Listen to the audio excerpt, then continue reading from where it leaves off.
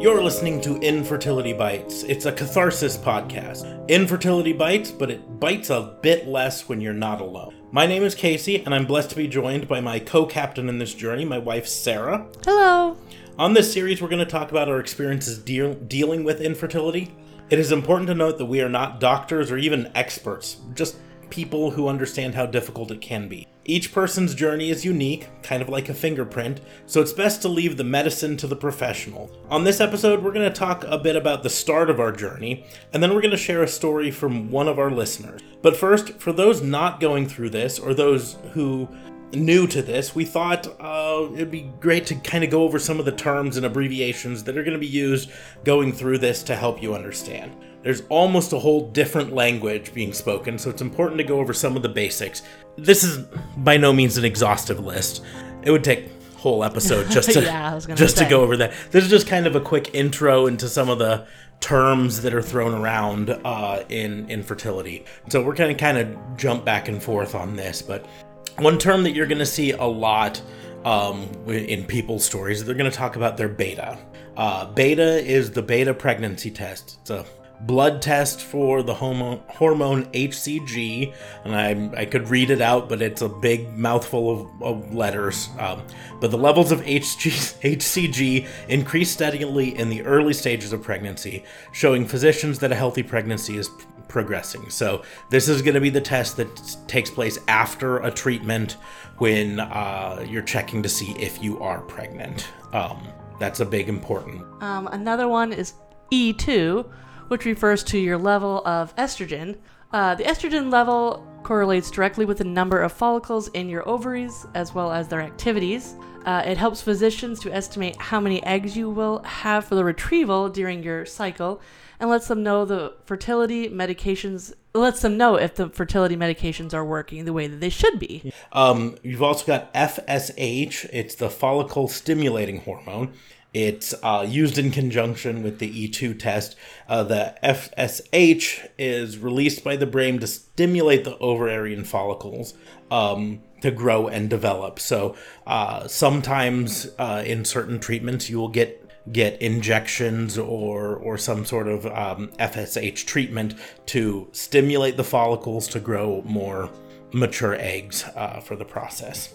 In conjunction, you also have HSG, and it's another mouthful of words, hysterosalpingogram.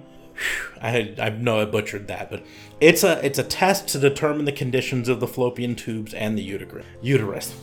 When it is done, they inject a dye into the cervix, and my wife is laughing. I know enough about this one. It is not a fun procedure, but if it's done by a person experienced doctors. Yeah, someone who's done it a lot, it's a lot better. Yeah, I had it done twice. But what it is, this dye goes in and it helps them see the condition of your uterus, your fallopian tubes, all of that stuff to make sure that they're clear so that when ovulating, an egg can drop to the proper position. An X-ray sees that dye and determines if it's normal and the tubes are open. This is the best test to look at the tubes and also provides an opportunity to look at the shape and the contours of the uterus to make sure that it's ready for implantation. The next one is IUI, and I'm also not going to try to pronounce that because... Intrauterine insemination. There you go. Or as a lot of people call it, turkey baster method. Our even doctor said that when we were there. It's a low-tech fertility treatment that involves placing sperm inside a woman's uterus to facilitate fertilization. Placing the sperm directly into the uterus makes the trip to the fallopian tubes much shorter, providing the sperm with a shorter distance to reach the egg. Which, in all honesty, we wish this would have been what we needed, but... unfortunately, we needed to move on to the next one. Which is IVS. In vitro fertilization, is a method of assisted reproduction that involves combining the egg with sperm in a laboratory. If the egg fertilizes and the cells begin to divide, The resulting embryo is transferred into the woman's uterus, where it will hopefully implant in the uterus lining and further develop. We have LH, which is the luteinizing hormone. It's produced by the cells in the pituitary gland. In women, the rise of LH, known as the LH surge, is what triggers ovulation or the release of eggs. So it's a test. They'll check for that to monitor your fertility in certain levels of fertility treatments to make sure that you're ovulating properly and that you're ready for your next step in it. So if you're doing IUI or even in vitro, they need to know your LH surge. You also have a thing called MF or MFI, which stands for male factor infertility, right? So this is the opposite of female factor infertility. This is when the woman is healthy and able to conceive, but it's the man who's got the problem. Often you'll find it's a combination of both. But male factor infertility can occur from structural abnormalities, sperm production disorders, ejaculatory disturbances, immunological disorders, physical damage. Nearly 40% of infertility is at least related to male factor infertility, which is why it's important in fertility treatments to get the man tested, even if we think it's something with the female. If it's a good doctor, they would recommend that also. So and here's the deal, guys out there. If you're a guy and you're just getting started on this journey with your wife and all this stuff, trust me, the guy's side of the journey is so much easier than the woman's side. So much easier. So get your testing done first. You can do your testing. It's easy. It's simple. It's awkward, but not uncomfortable, if that's the word to use for it. But.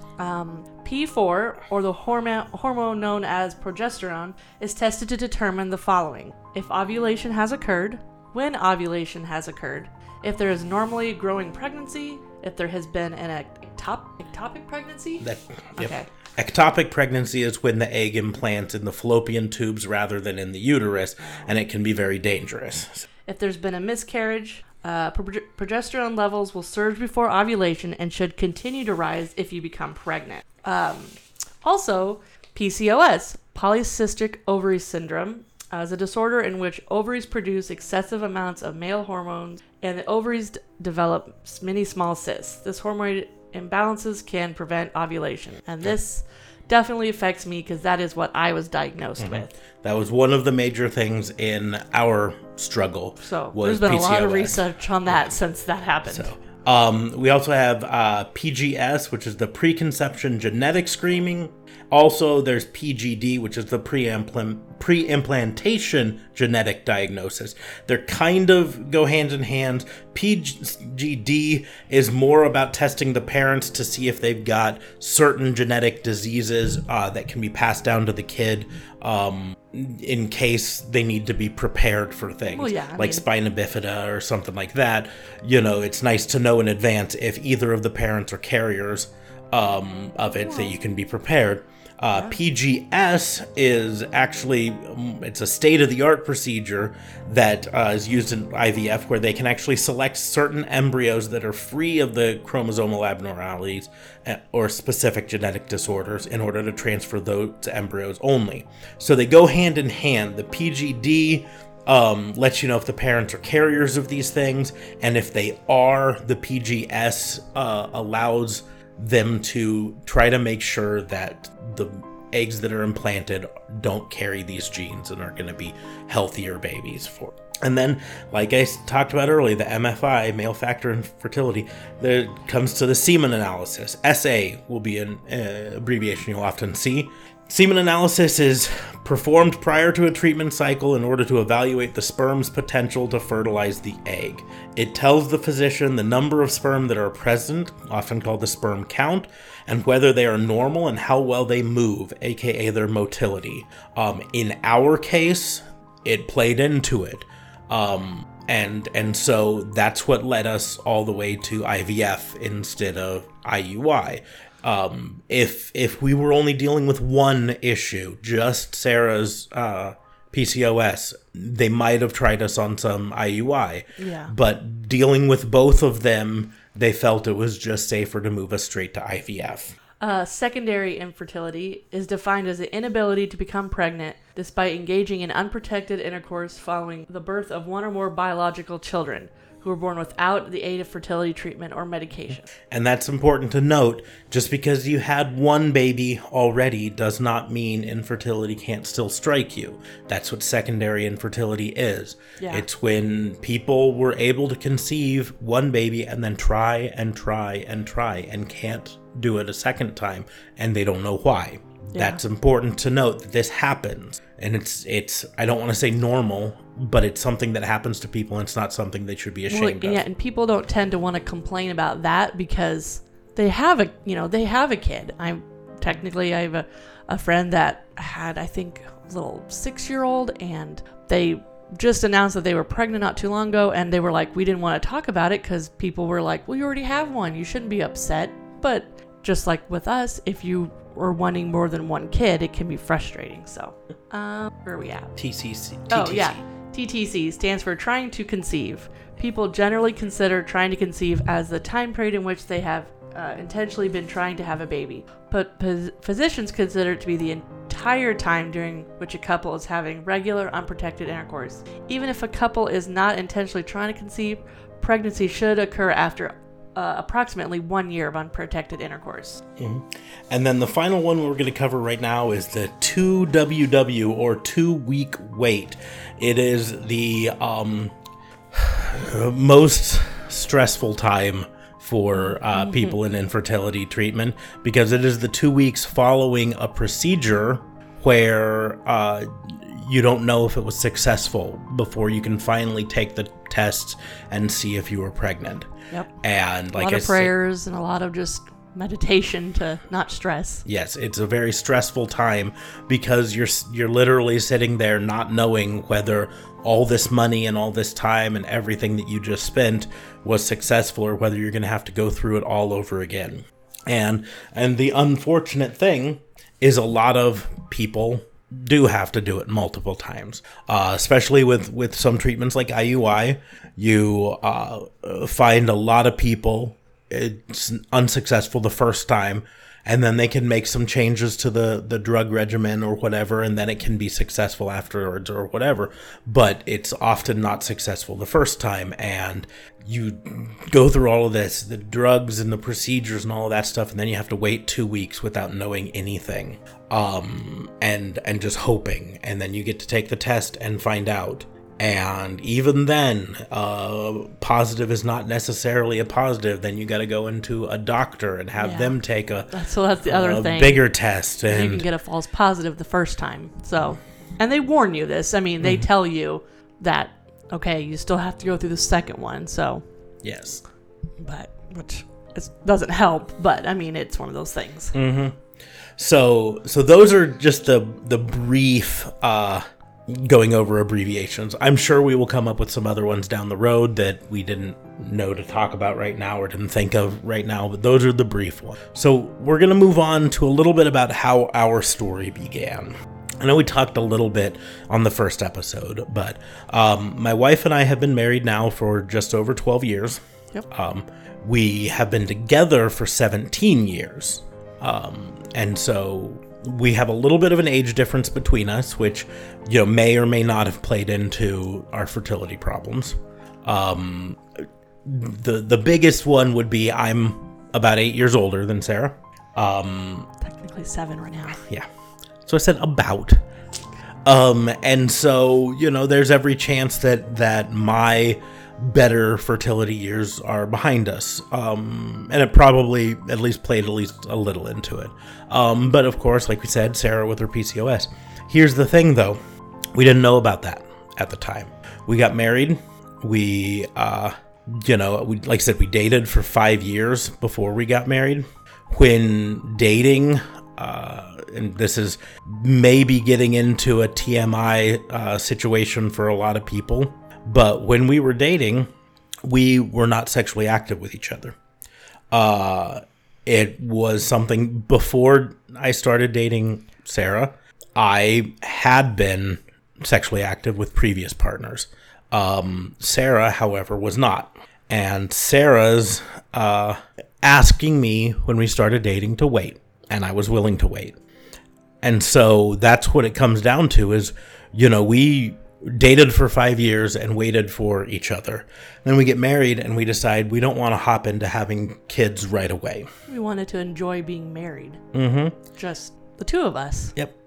And we did. And we had a great 3 years or so, 2 or 3 years of being married and getting to know each other intimately, getting to know what we're like living together, because we also did not live together before marriage. Nope. Our engagement was short. We dated for 5 years, and then I had bought a house, and her lease was about up on her apartment.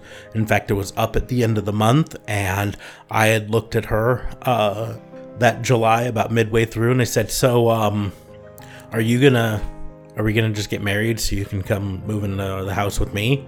And she said, "Well, I guess that's what we'll do."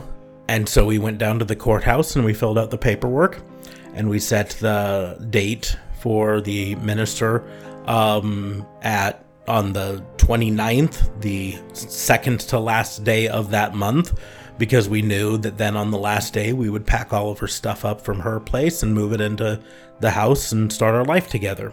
So very, very brief. I always joke that we were never actually engaged. We went straight from dating to married. Because I still get crap for it because I didn't get down on my knee and do some grand gesture. I do. I'm sorry. Every once in a while. I just said, "Shall we just do this?" And she said, "Yeah, I guess we'll do it." And I said, "Okay, then here we go."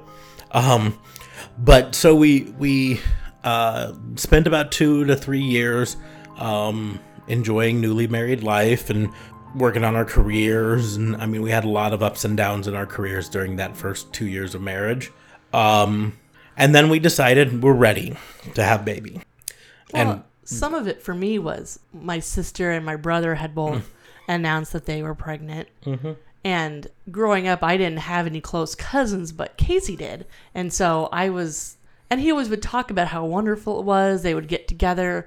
And I always thought, man, I didn't have that. I always thought that was wonderful. So, I mean, that wasn't the only reason, but I thought, oh, this is great. I was kind of thinking about it, and here, my sister and my brother, they're about ready to. So that was part of the reason that I was kind of wanted to try then. Mm-hmm. So we start trying, and nothing happens. And then we're continuing to try, and we start noticing a kind of weird pattern. My wife's cycle was never 100% rock steady. But none of her doctors ever thought it was weird. They thought it was fine, whatever. And we started to notice this pattern that on the months that we tried particularly hard, that we tried to time things and all this stuff, her cycle would almost always be late, but she'd never show signs of pregnancy, and it would eventually come. And, it was never late enough that we could do a pregnancy test to know for certain, but it would be like a week late or 5 days late. It was pretty harsh. And that was always just heartbreaking because we wanted a baby so bad at that point. So we start talking to doctors, and this brings me to the first issue of a segment that I'll call Shit Doctors Said. And this one bugs me to this day. It frustrates me that a doctor even said this to me. But there's a good chance that someone out there listening had a doctor say something similar to them. And we had doctors specifically look at us and say, well, true infertility is really rare. We just need to find the right combination of timing, or combination of this, or combination of that. And they didn't take our problem serious from the beginning. Even my gynecologist didn't take any of the concerns I ever did have, which if I would have looked up PCOS a long time ago, I probably should have. Mm-hmm.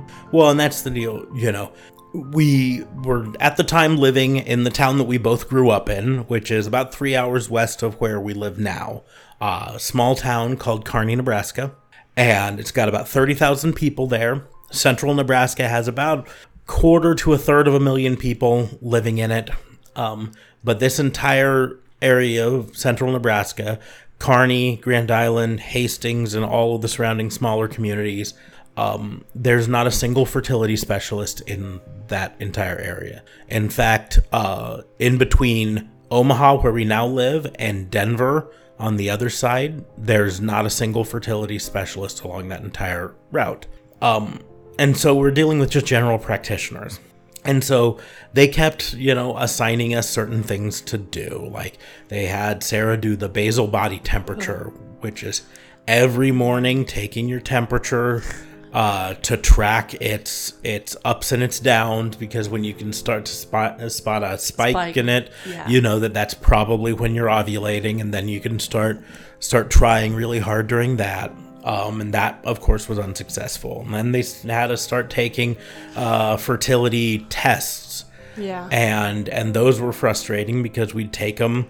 I'd say we'd take them. Sarah would take them. And those were always, like, I would, in my cycle, and the next day it'd be like, you're fertile. And then the next time I would take it, it would be like, nope.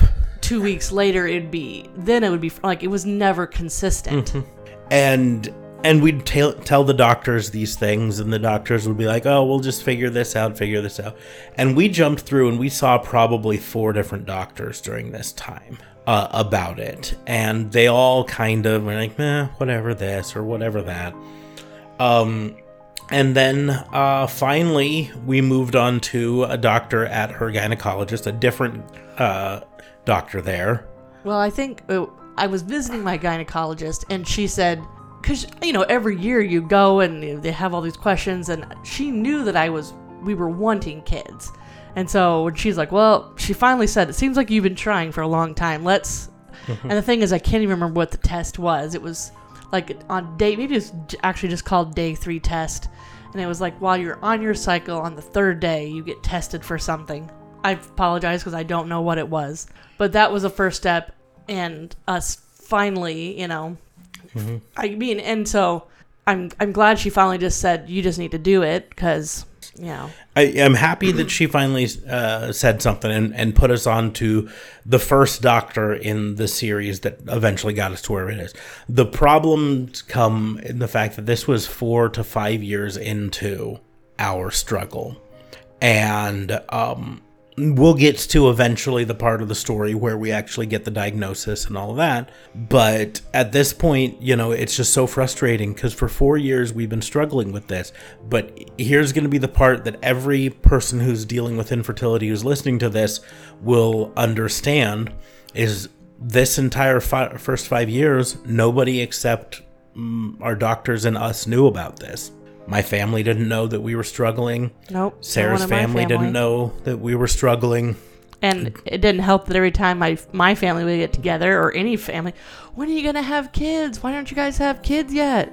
And, that's the reason why now I never ask people if they're going to have kids, because I remember what it was like. I would we'd barely get into the car and I'd be crying, because I'd be like, they're asking again, and we want one, and so... Yeah.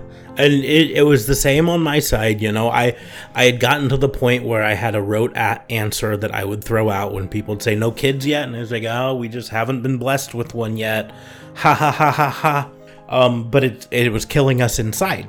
And so we would talk to each other about it. And poor Sarah, at the time she worked in a sorting facility for a major retailer out of Kearney, Nebraska. If you're familiar with Kearney, Nebraska, you probably would know just by that clue, but a major nationwide retailer that's headquartered in Kearney, Nebraska.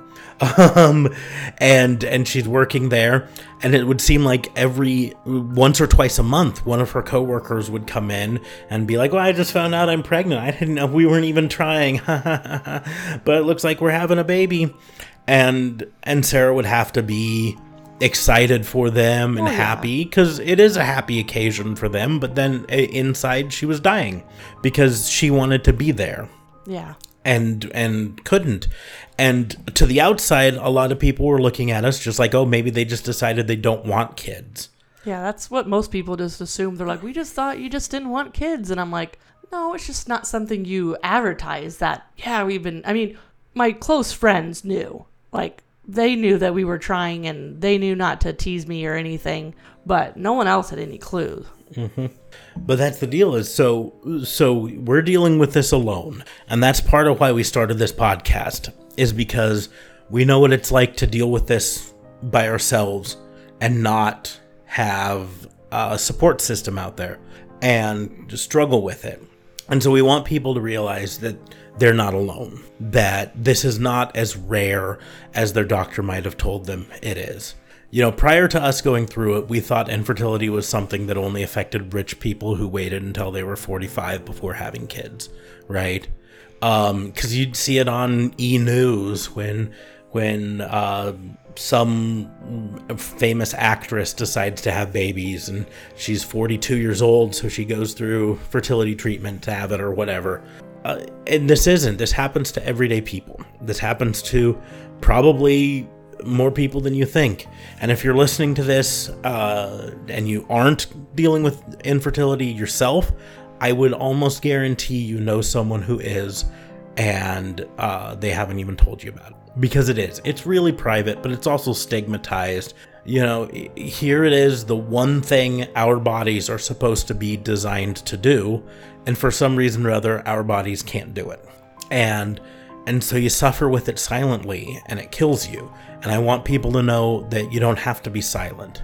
The best thing that ever happened to us was when I posted the GoFundMe for our fertility treatment. It was when I put it out there and people started to know what I was dealing with.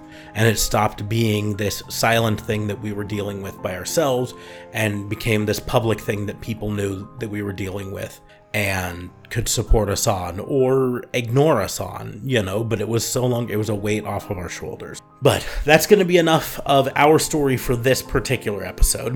We want to keep these episodes from going too long because we could talk forever and on this, but we're going to move on to a segment that we hope is a regular segment on this, where we share someone else's story. If you have been following us on our Facebook page, Infertility Bites podcast on Facebook, you can find us at facebook.com/infertilitybites. You can email us at infertilitybitespodcast@gmail.com. If you follow us on those ways or email us, we'll send you a link to a Google Docs form that you can fill out to tell us your story. And I've been soliciting stories from other people going through it. Today's story, it's a long one, and so I'm probably only going to do one story today. Some days we might do multiple stories, but on this episode, we're just going to do the one. And Sarah hasn't read this one yet, so I am nervous now. It's a little strong one, but it's from a Sarah and an Andy. Sarah and her husband Andy, they were trying to conceive for 4 years, and I have some questions on here that I have for them to answer on it, but I'm gonna get to those after I read their story. So, Sarah and Andy, they say, our journey to parenthood started 4 years ago. My husband and I had always discussed waiting until we were done with graduate school and established our careers before even talking about having kids. But then my mom got sick. She was diagnosed with cancer, and this flipped my world upside down. From that moment on, waiting for the right time seemed silly, and the importance of starting a family soon became one of my top priorities in life. I read about my mom's cancer, read the pathology reports about 1,000,000 times. I knew what it meant. I knew that this cancer would ultimately take her from us, and way too soon. We started trying right away. My husband didn't have the same sense of urgency, which led to some frustration. I knew the routine to expect. Try for about a year, and then the doctors will look into why you can't conceive. I had a feeling we would have some trouble. I was never exactly regular with my cycles. Boy, did I underestimate everything. Fast forward about 8 months. My mom successfully had surgery and completed chemo and radiation, and she was officially in remission. My husband and I were trying to do all the tracking temps, checking CM, monitoring symptoms. Nothing was working. I made an appointment to see my OBGYN. I fibbed a little on our timeline and said we'd been trying for over a year, and shared my sense of urgency in getting pregnant because I feared the return of mother's cancer. I had mentally prepared for it to come back within 2 years, so the clock was ticking. At this point, I was in the late 20s, same with my husband. They worked up the diagnosis and diagnosed me with PCOS. All my labs looked good, but due to my irregular cycles and the string of pearls on my ultrasound, I was given the diagnosis of PCOS. So the string of pearls is the small little cysts appearing on the ovaries. The doctor wasn't too concerned and said we could take Clomid to make timing it all easier and ensure ovulation, but he wanted my husband's sample before moving forward. My husband was dragging his feet with this part as he felt uncomfortable going in and producing a sample under such odd circumstances, but he did it.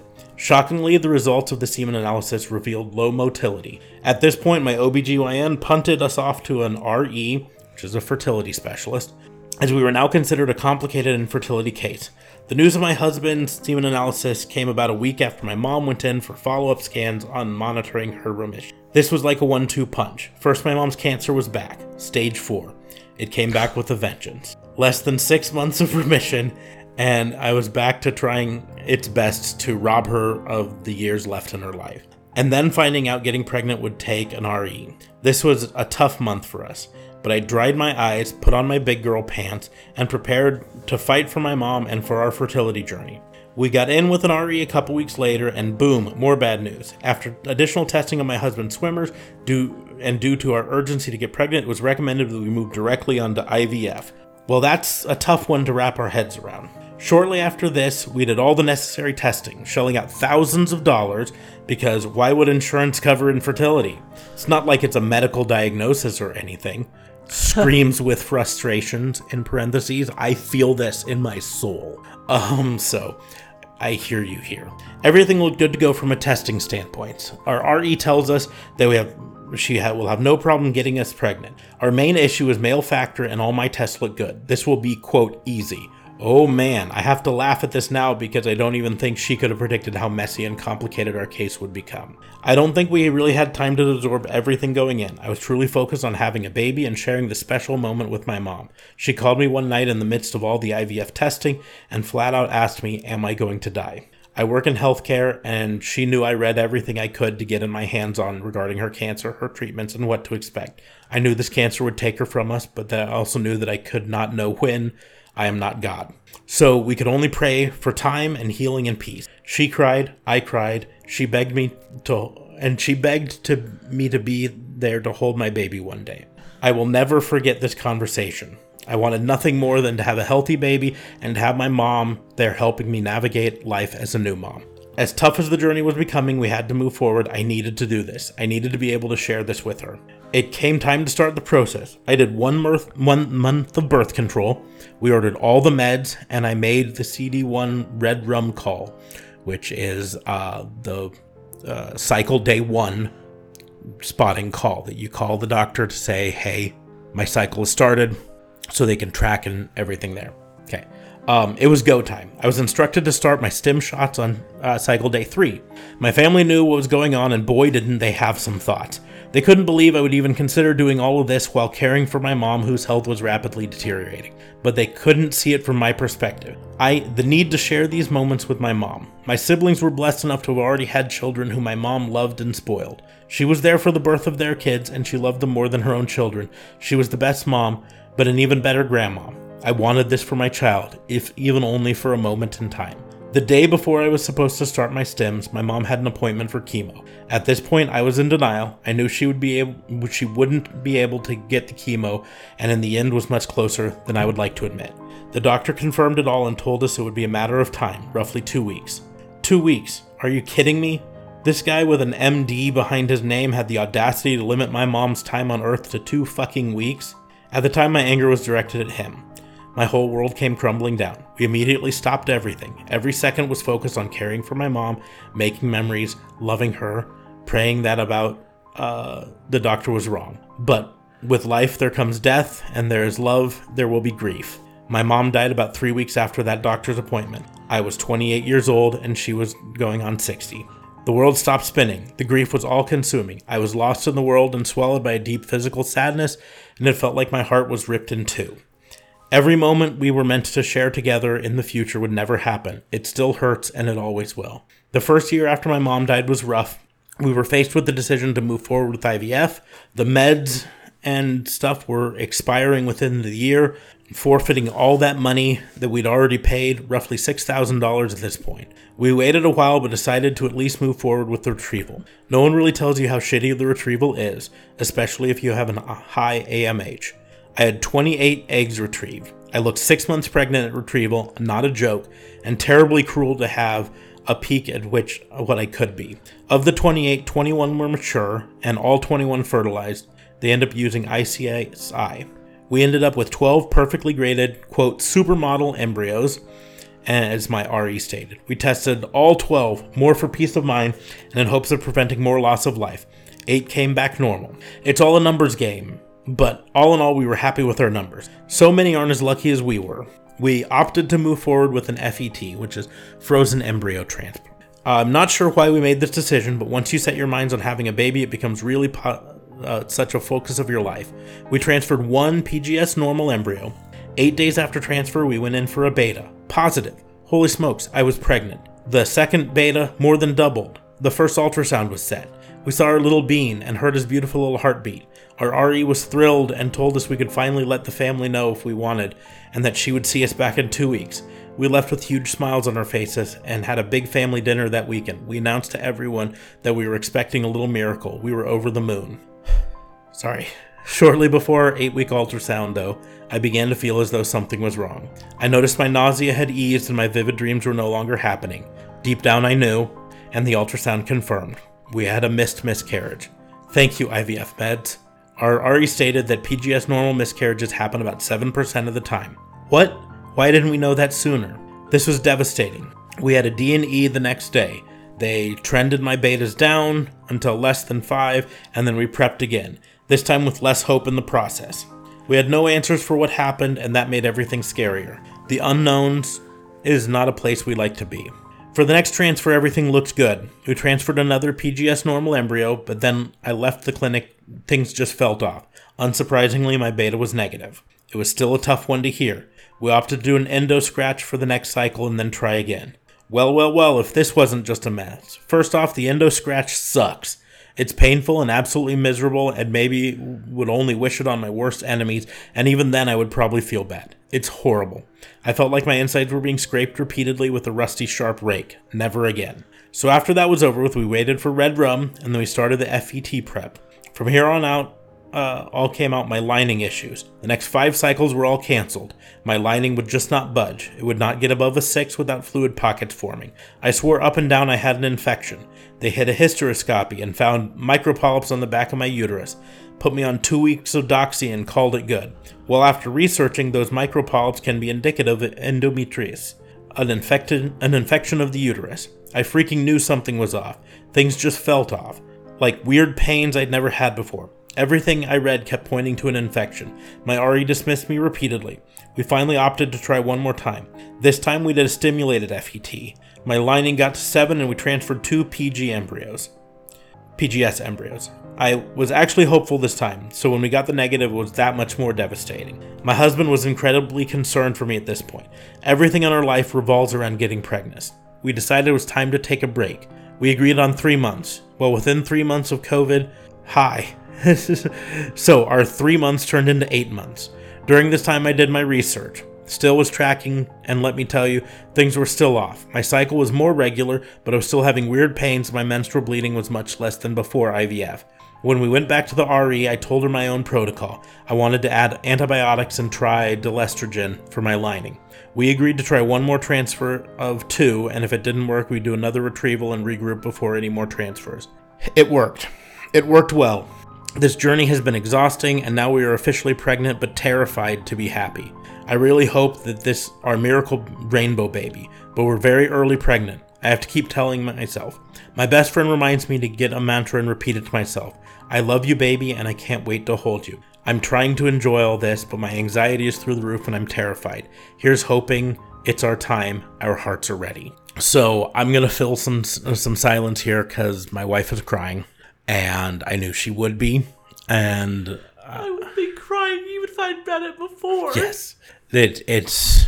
Here's the thing: if you're listening to this, send out all the positive and prayers and everything you can. Yes. To Sarah and Andy, they have been through a lot, And sadly, a lot of us have been through very similar.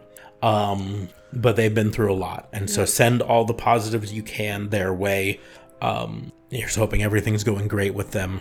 We wish them the best. I had some questions that I have on this form for them. And I said, have you encountered anything along the way that made you feel alone or overwhelmed along the way? And their answer is pretty much indicative of everyone, I think. The entire journey. Not a lot of people understand. They say, my family doesn't ask questions and prefers not to know. After our first pregnancy loss, it almost got worse. One of my brothers was actually mad at us for sharing our pregnancy news and told us next time you'd need to wait longer to tell us. It's been rough, they just don't get the emotional toll of it all. It is so isolating, and I understand that. That's another one of those I feel it in my soul moments.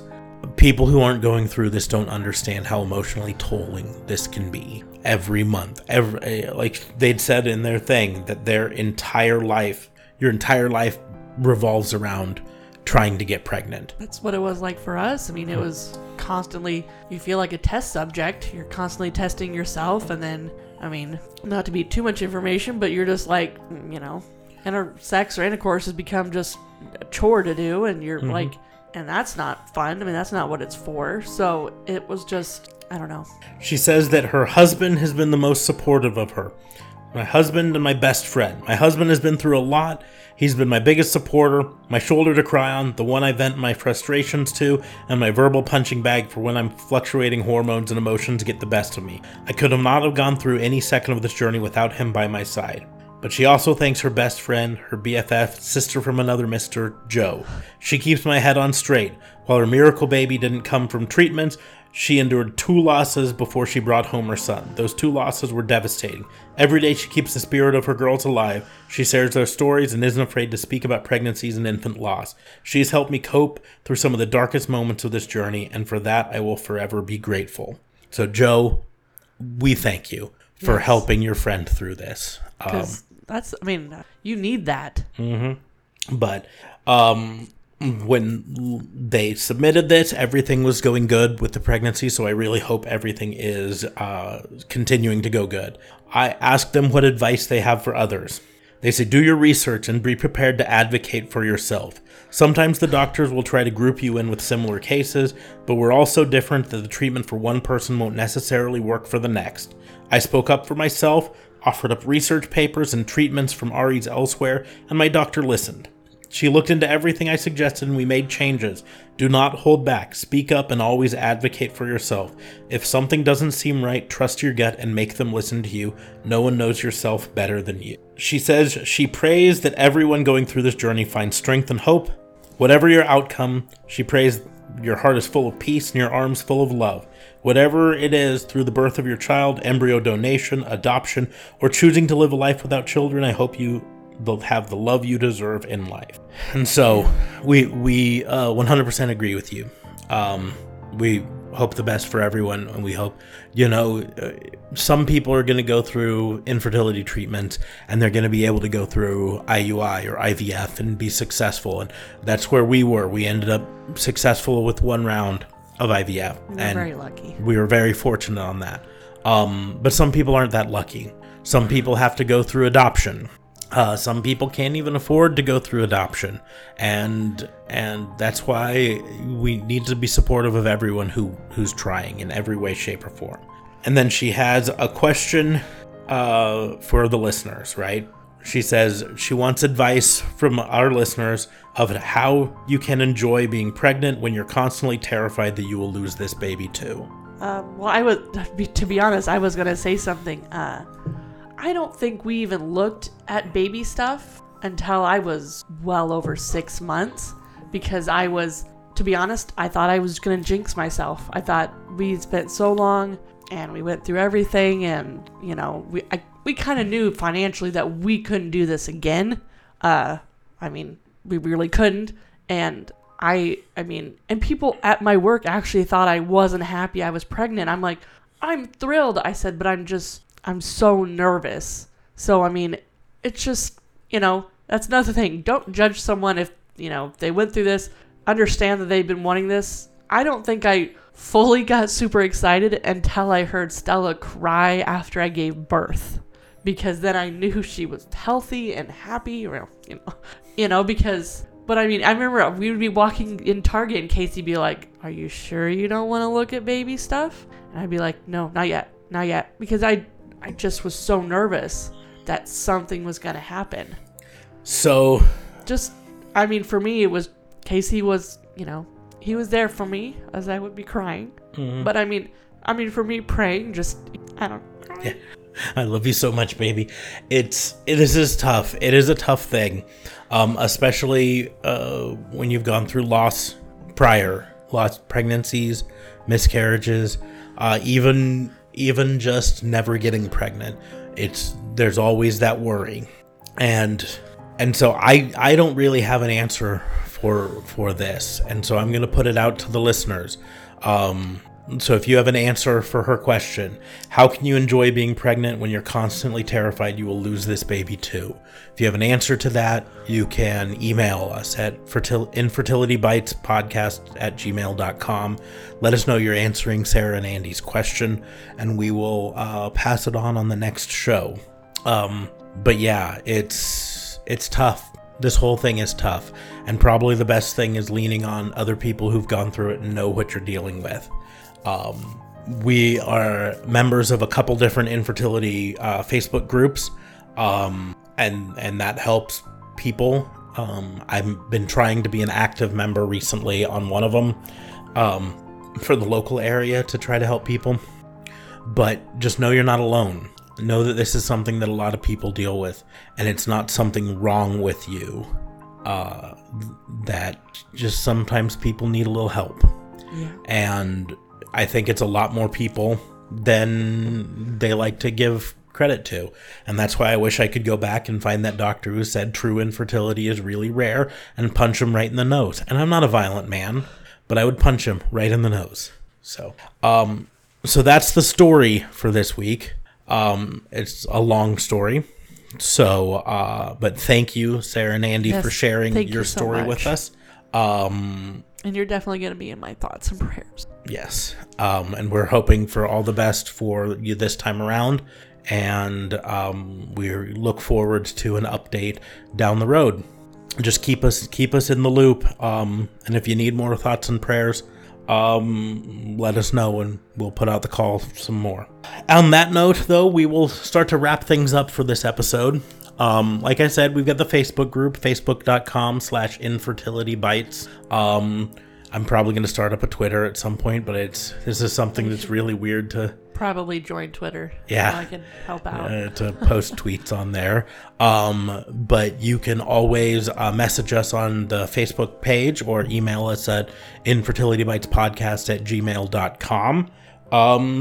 There, if you want to submit your story, let us know. We'll send you a link to this exact form that you can fill out to let us know what you've gone through. I think you'll find that a lot of people can relate to things. Like, there are a lot of things in this story that hit me right in my soul. But we appreciate everyone giving us a little bit of their time. Submit your stories to us. Hit us up on the email. And just let us know how we can help you guys out.